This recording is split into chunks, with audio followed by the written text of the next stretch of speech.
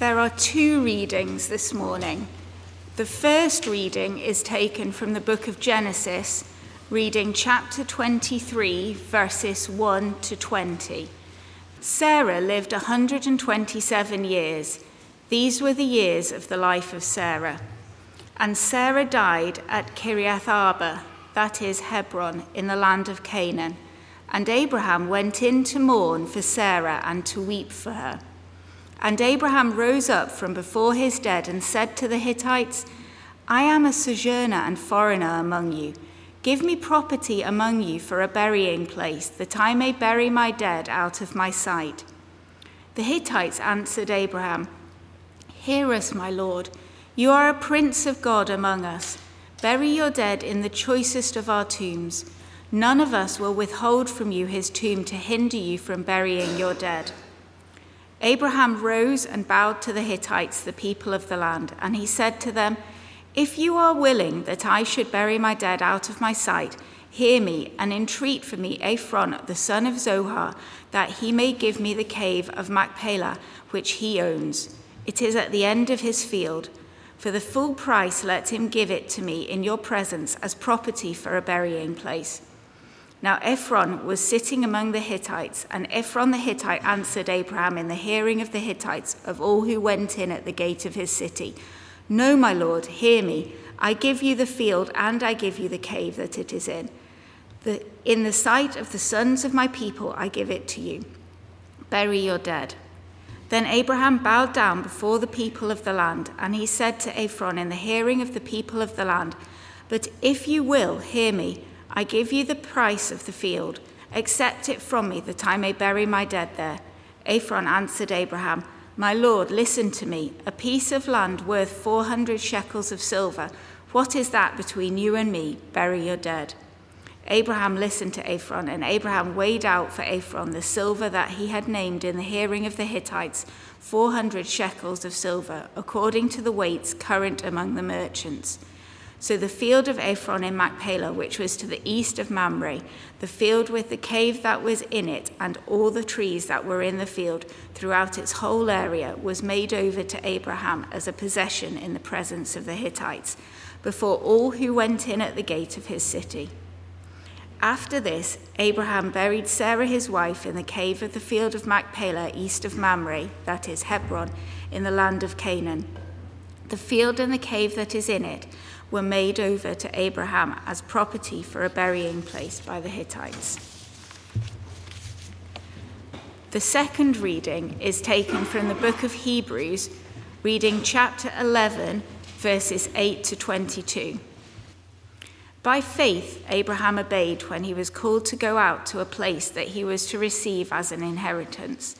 As he went out, not knowing where he was going, by faith he went to live in the land of promise, as in a foreign land, living in tents with Isaac and Jacob, heirs with him of the same promise.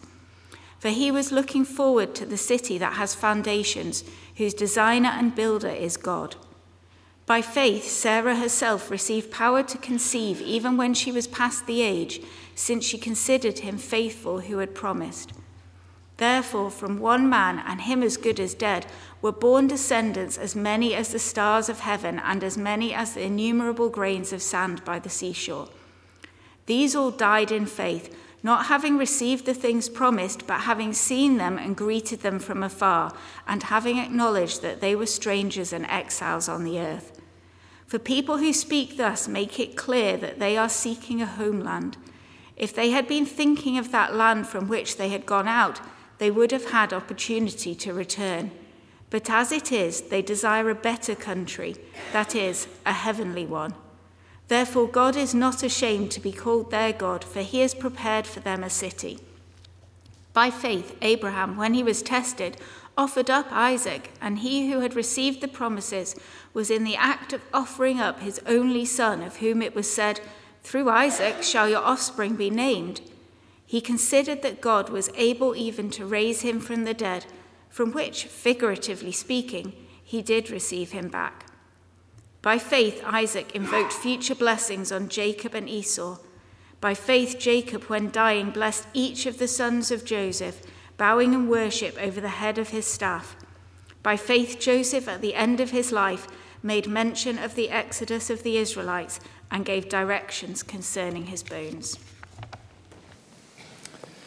Well, hello again. I hope you enjoyed hearing some Hebrews, a little flashback to last term if you were around, or last year if you were around. But we're actually going to be in Genesis, so please do turn back to Genesis 23. We read Hebrews because it's a great summary of Abraham's life and a great commentary on this chapter that we're about to look at. I realised when we read Genesis 23, you may well have thought, oh dear, what's he going to say about this? Most of the chapter is a transcript of a land negotiation with some Hittites. And you might think, couldn't we have kicked the new year off with something slightly more kind of important, slightly more relevant than that? Just some real estate deal? And originally, I actually shared that feeling. When I was looking at this originally in November, I looked at it and thought, oh, I wonder who will be on that week. It was me, turns out. But actually, as with always with the Bible, the closer we look, the more we discover that actually the Bible's not boring. We're just not yet in tune with what it's saying. And I've become really excited about this passage. I do think it's an amazing, it has amazing stuff to tell us. So let me pray for God's help, that I might not get in the way. Let's pray. Our Father in heaven, we do thank you for your word.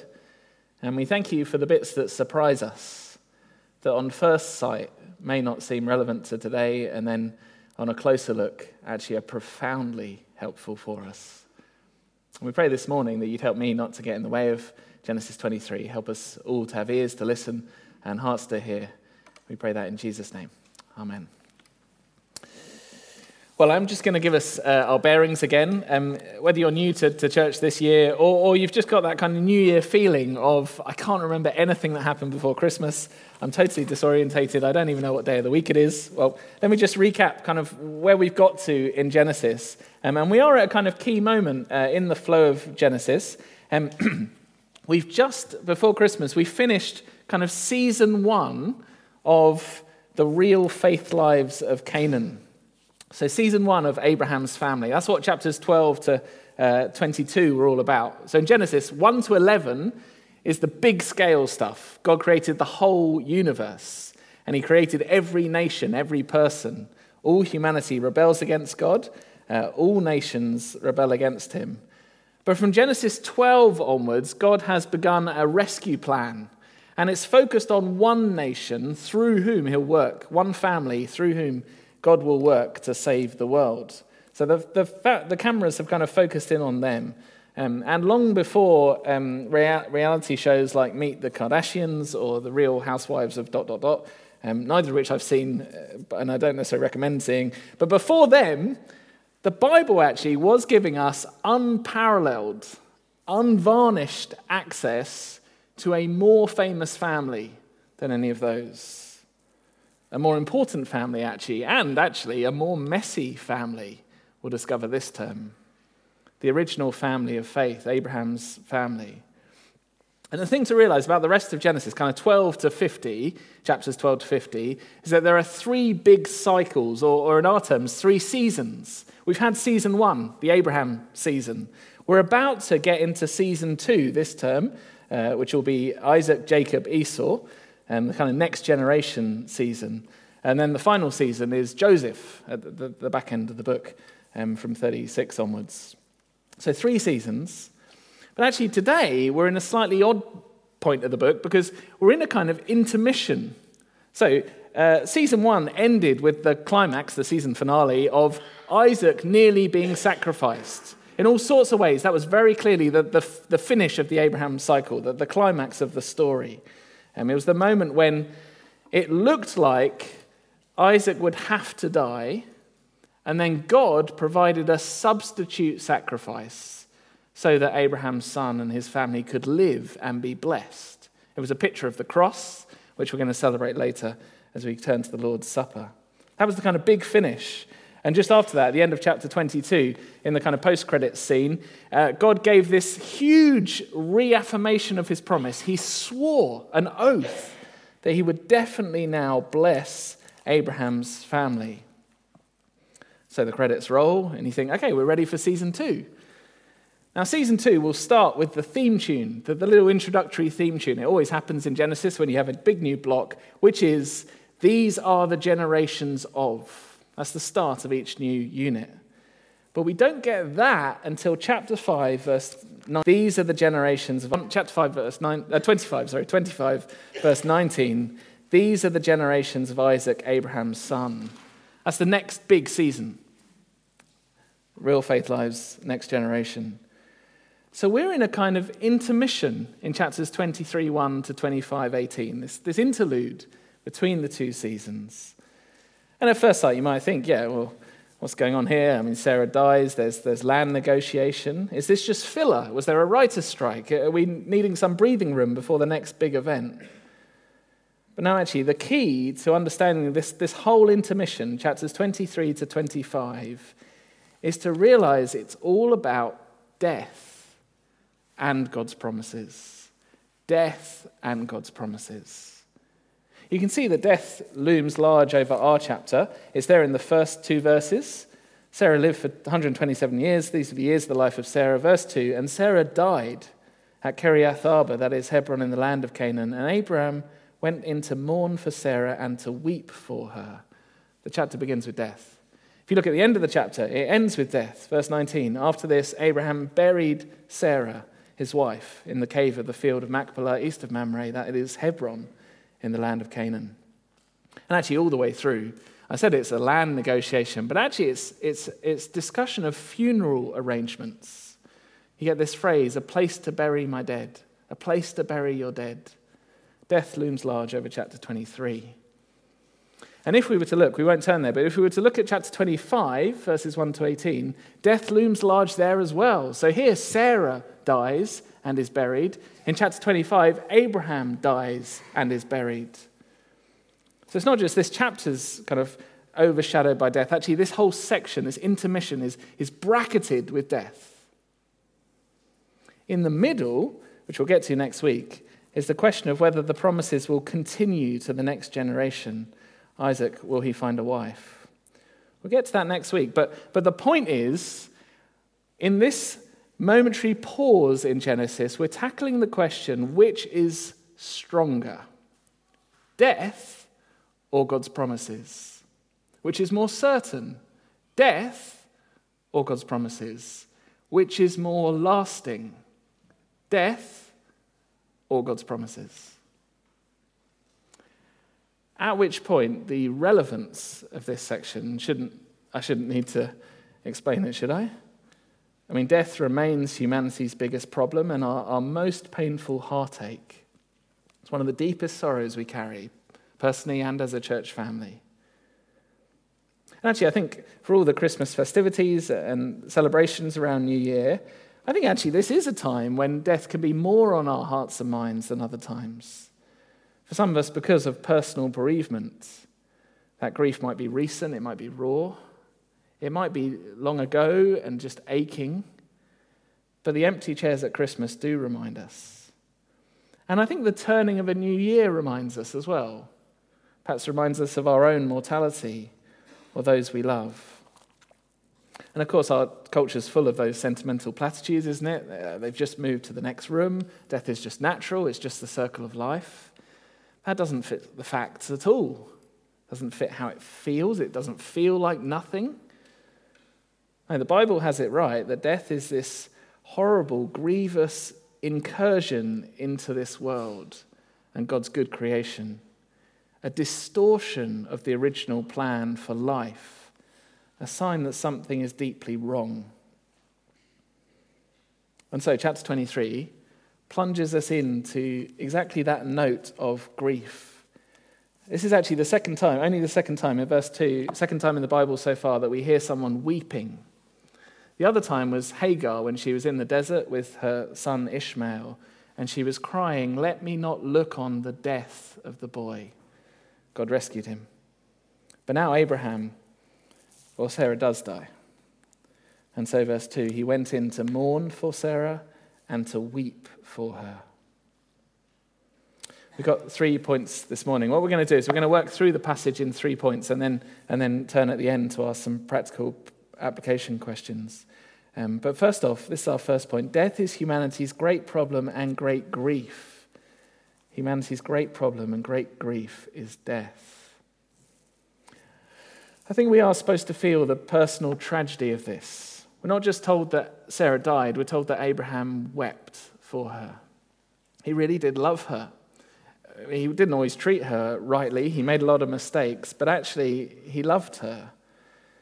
And the fact that they'd had many years together, well, that doesn't make it easier, does it? It just makes the hole bigger in his heart and his life. You don't need to tell me that. You don't need me to tell you that grief is horrible whenever it and however it comes.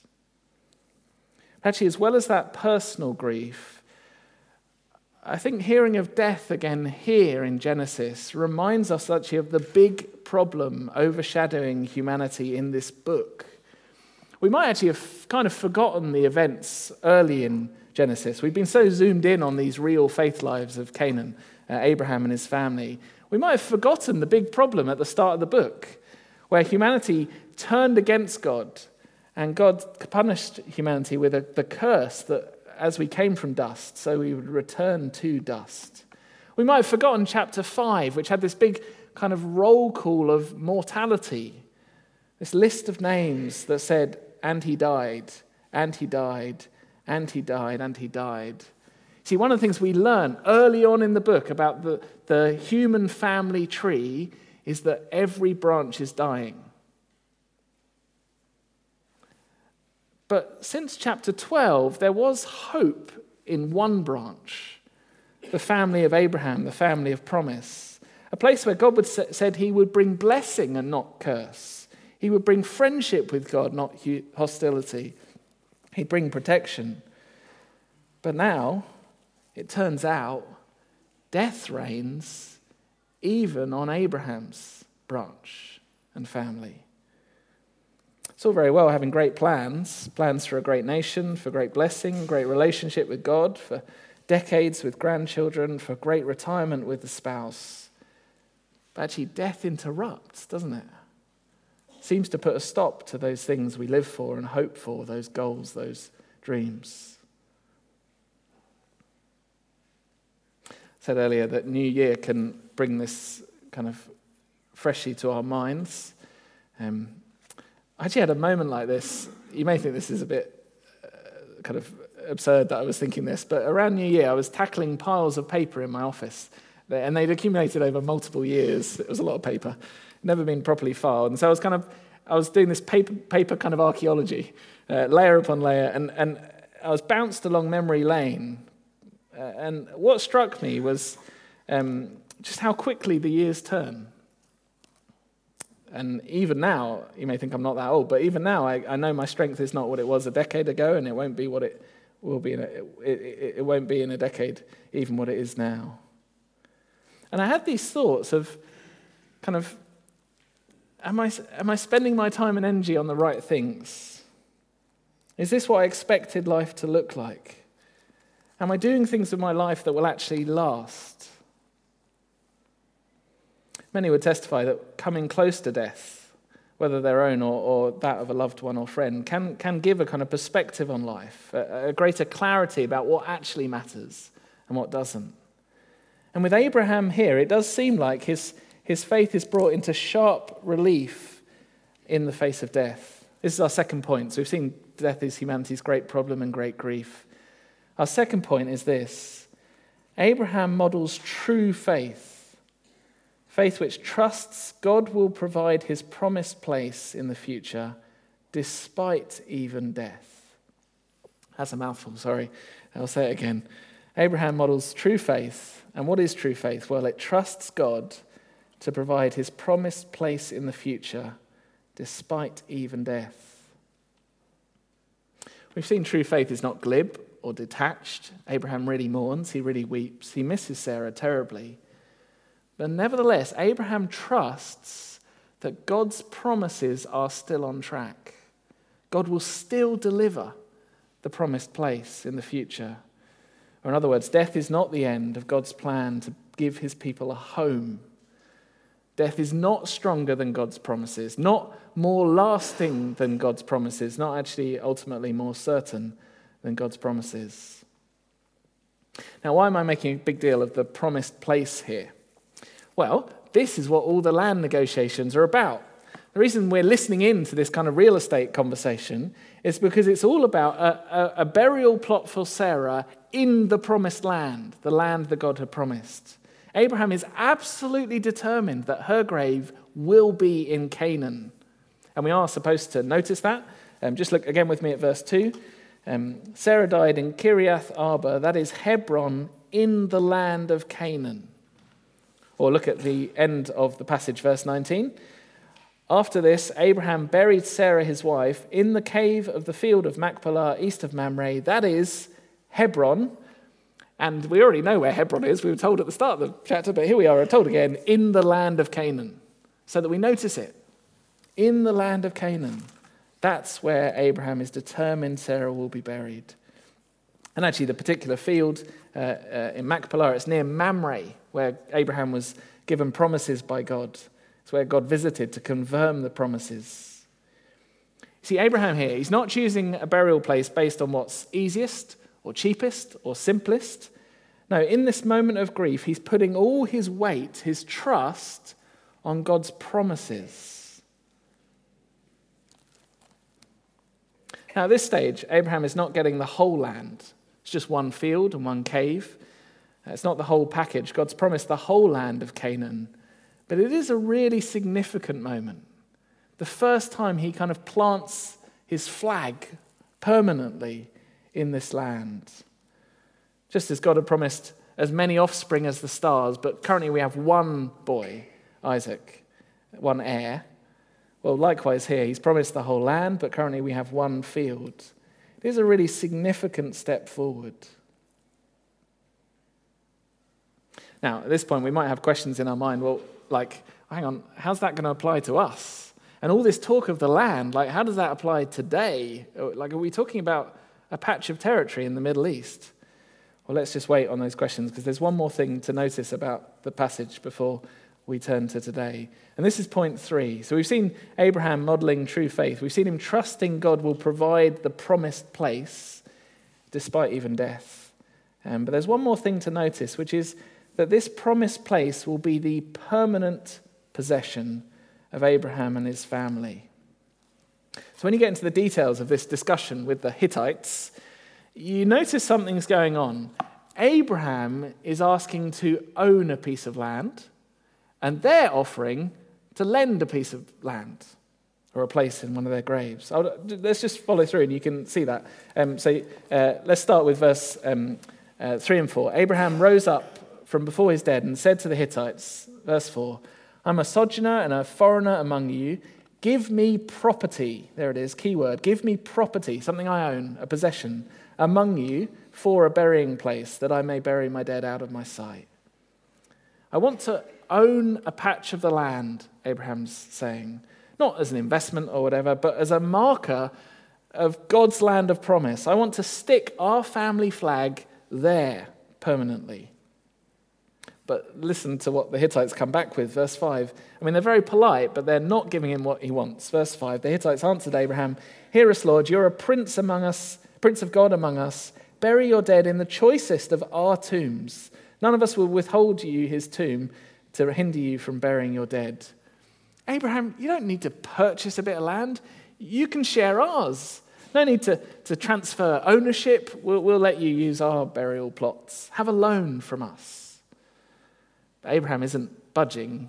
Verses 8 to 9, he gets more specific. If you're willing that I should bury my dead out of my sight, hear me and entreat for me Ephron, the son of Zohar, that he may give me the cave of Machpelah, which he owns. It's at the end of his field. For the full price, let him give it to me in your presence as property, there's the key word again, for a burying place.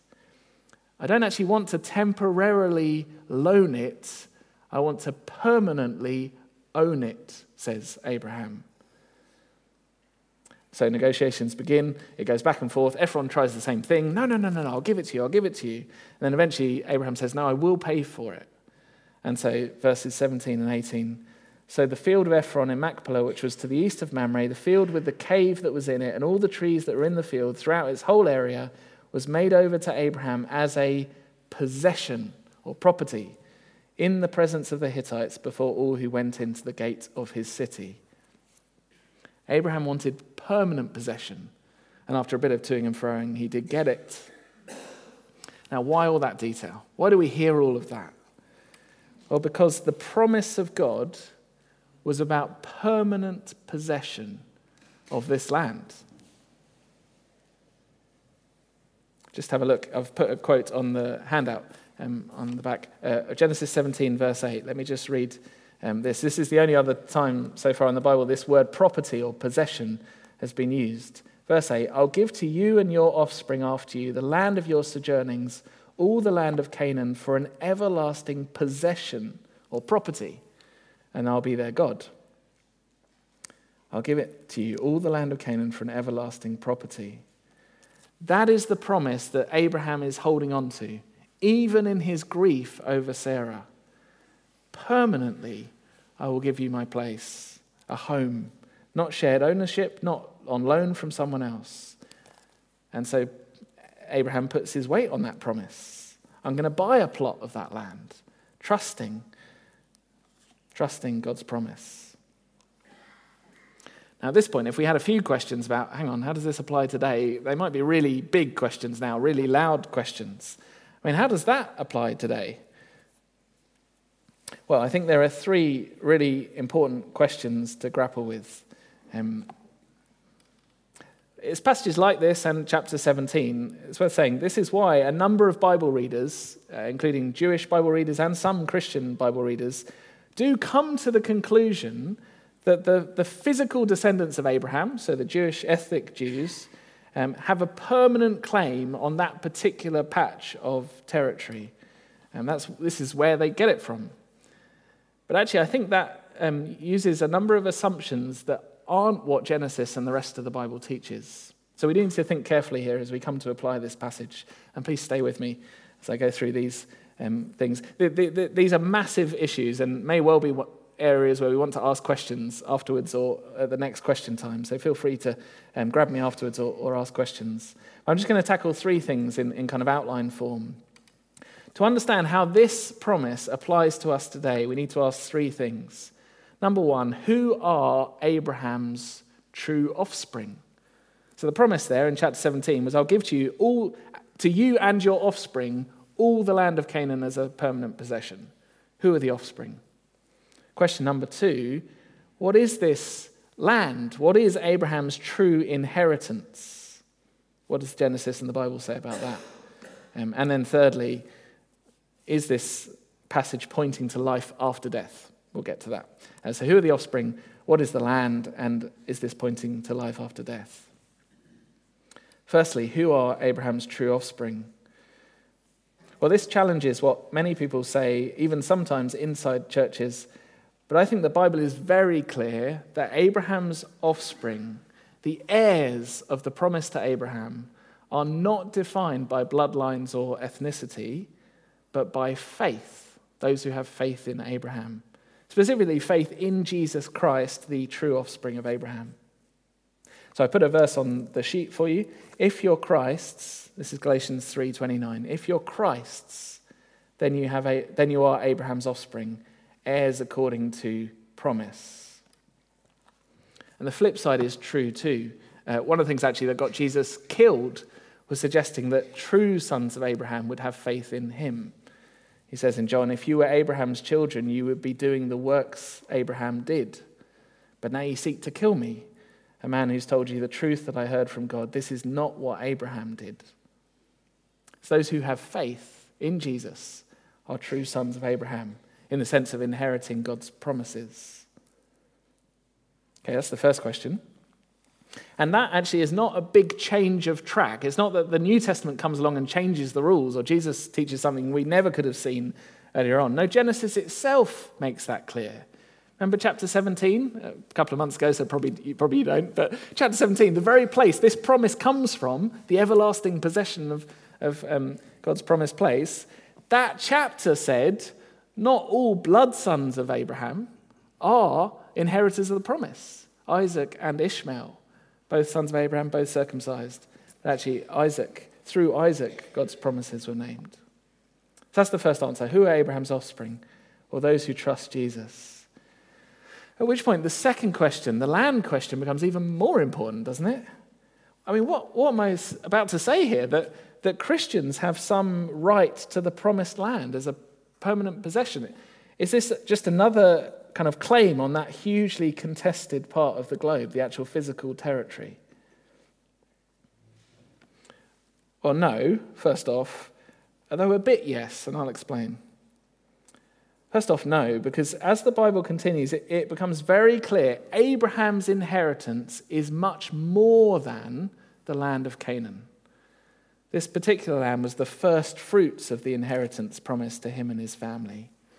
And we saw that in Hebrews chapter 4, if you were around back then. Hebrews chapter 4, God said there must be a bigger rest than the one Joshua secured, the land of Canaan. God has a bigger rest in store, a bigger promised land than just that land. Or Romans 4, which I've put on the sheet, which I think puts it very, very clearly. Look at Romans 4, which is looking back to these chapters of Genesis. The promise to Abraham and his offspring that he would be heir of the world, and he carries on, came by faith, not by law. Notice he says there, not the promise that Abraham would be heir of the land, but heir of the world, the whole world. That's why the king of Israel in Psalm 2 is told this: ask of me, says God, and I'll make the nations your inheritance, the ends of the earth your property, possession.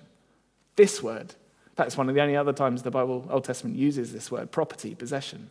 The king of Israel was to inherit all the nations, the ends of the earth. So actually, Canaan, or the land of Israel, is too small a description for the inheritance that God's people will get. People in Abraham's family, that is, believers in Jesus from both Jewish and Gentile backgrounds, he's literally promised the earth. Not to conquer now, of course, but to receive as a gift from Jesus when he returns. As Jesus said to his followers, the meek shall inherit not the land, but the earth. Again, that's not an alien idea to Genesis. It's not this is suddenly going a different direction when you get to the New Testament. No, the plan right from Genesis 1 was to fill the earth with image bearers, people who worship God and ruled the world. Canaan, therefore, was only ever going to be the first step to this great project of filling the earth with the knowledge of God again. Abraham and his family are due to inherit the earth. And true faith, when it comes up against death, whether our own or those we love, trusts that God meant it. When God said, I will give you a home, a permanent home, a place where you and I can live forever in safety, I mean it. Not just that land, but the whole new heavens and earth, which includes Canaan and much more. All of which brings me to my final question for application. Is there hope of life beyond death being taught here? The Bible definitely teaches that. I mean, we heard Jesus say, I am the resurrection of and life. Whoever believes in me, though he die, shall live. Jesus made it really clear. Other bits of the Old Testament make it really clear. Isaiah, Daniel, very clear. But is it even being hinted at or trailered here? I've come to believe yes. Surprisingly, perhaps. I've come to believe yes. You see, when Abraham spent money to plant his flag, this family tomb, to bury Sarah right in the land, I don't think he was just doing it to say, well, this will be good for our grandchildren, because they'll be able to remember God's promise. It will be good for them. No, I think this is the beginning of trust that actually Sarah will have a future, and Abraham will have a future beyond the grave. If that feels like a leap, let me just explain where I'm getting it from. Look at that promise again. The chapter 17, verse 8 promise. I've put it on the sheet. It's so important. I will give to you and to your offspring after you the land of your sojournings, all the land of Canaan for an everlasting possession, and I'll be their God.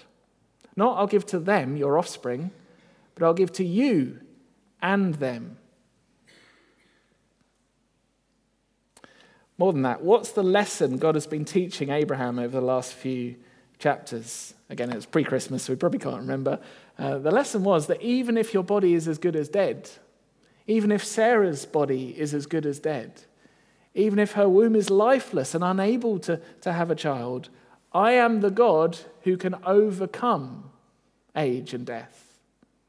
And so Isaac was born. From the Hebrews passage, what was Abraham trusting when in the last chapter, when he took Isaac to near sacrifice him, thought he was going to sacrifice him? He was trusting God can raise the dead. Even if Isaac dies, God will bring him back. Has to, because God's promises are stronger than death, more certain, more lasting, even than death. And then we get a chapter about death, where he's determined that Sarah would be in the land when she's buried. And it's not just Abraham and Sarah. Actually, the next generations of the family will keep saying, I want to be buried there, in the land. Even Joseph, who's in Egypt, says, you need to take my bones back. I want to be buried there, in the land. Why? Well, because God's promises are stronger than death. God has promised a land, not just to some distant descendants of Abraham, but to Abraham himself, and Sarah, and Joseph, and Isaac, and Jacob. When Jesus was asked, or kind of told by the Sadducees that there can't be any resurrection, that's a ridiculous idea, he said, you're quite wrong. You don't understand the power of God, and you haven't read the scriptures. And the scriptures he turned to, Genesis and Exodus. I am the God of Abraham. He's the God of the living, not the dead. You're quite wrong. So here we are, 2024.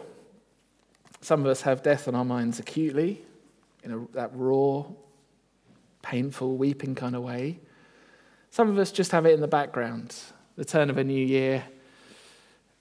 Am I spending my life on things that last? Am I doing what I wanted with my life?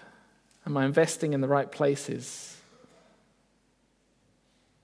Genesis 23 says, whatever your current circumstances, whether this is the life you imagined or not. And Sarah and Abraham actually had a pretty tough life.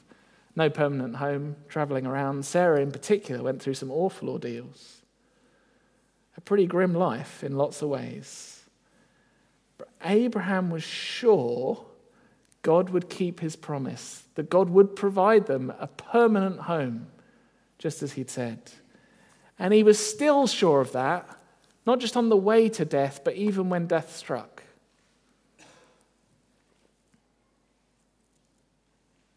And actually, he was willing to invest in that. He hadn't put roots down in the culture around him. He was a sojourner and a foreigner in lots of ways. He lived like an exile, like we Christians do, like 1 Peter calls us. But actually, he put resources into this, God's promise. He was so sure this was going to happen, that this was where he spent his time and his energy.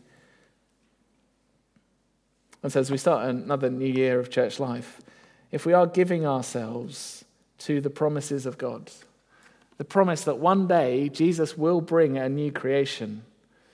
And when we celebrate the Lord's Supper, we're not just looking back to his death in our place, like Isaac and that substitute lamb. We're also looking forward to when he returns to give us this promised home. I go to prepare a place for you, he said. And so if we invest this year our energies, our time, our resources, our efforts, our prayers, if we invest our energies in trusting in that day and in bearing witness to that day, and personally and as a church family, in gospel partnership, in giving, in serving, in witnessing, we are investing in the one thing that death can't overpower or interrupt, not permanently. Let me pray. Hebrews 11 puts it like this. These all died in faith, not having received the things promised, but having seen them and greeted them from afar, and having acknowledged that they were strangers and exiles on the earth. For people who speak thus make it clear that they are seeking a homeland. They desire a better country, that is a heavenly one. Therefore God is not ashamed to be called their God, for he's prepared for them a city. Our Father in heaven, as we reflect on this extraordinary truth that even death can't stop your promises, that you will provide us a permanent home in your new heavens and new earth when Jesus returns. We pray that that would bring comfort to those who are mourning. We pray it would bring hope to those who despair of life circumstances at the moment. We pray for all of us that you give us faith like Abraham, to live not by what we see, but by what you say. We pray that in Jesus' name. Amen.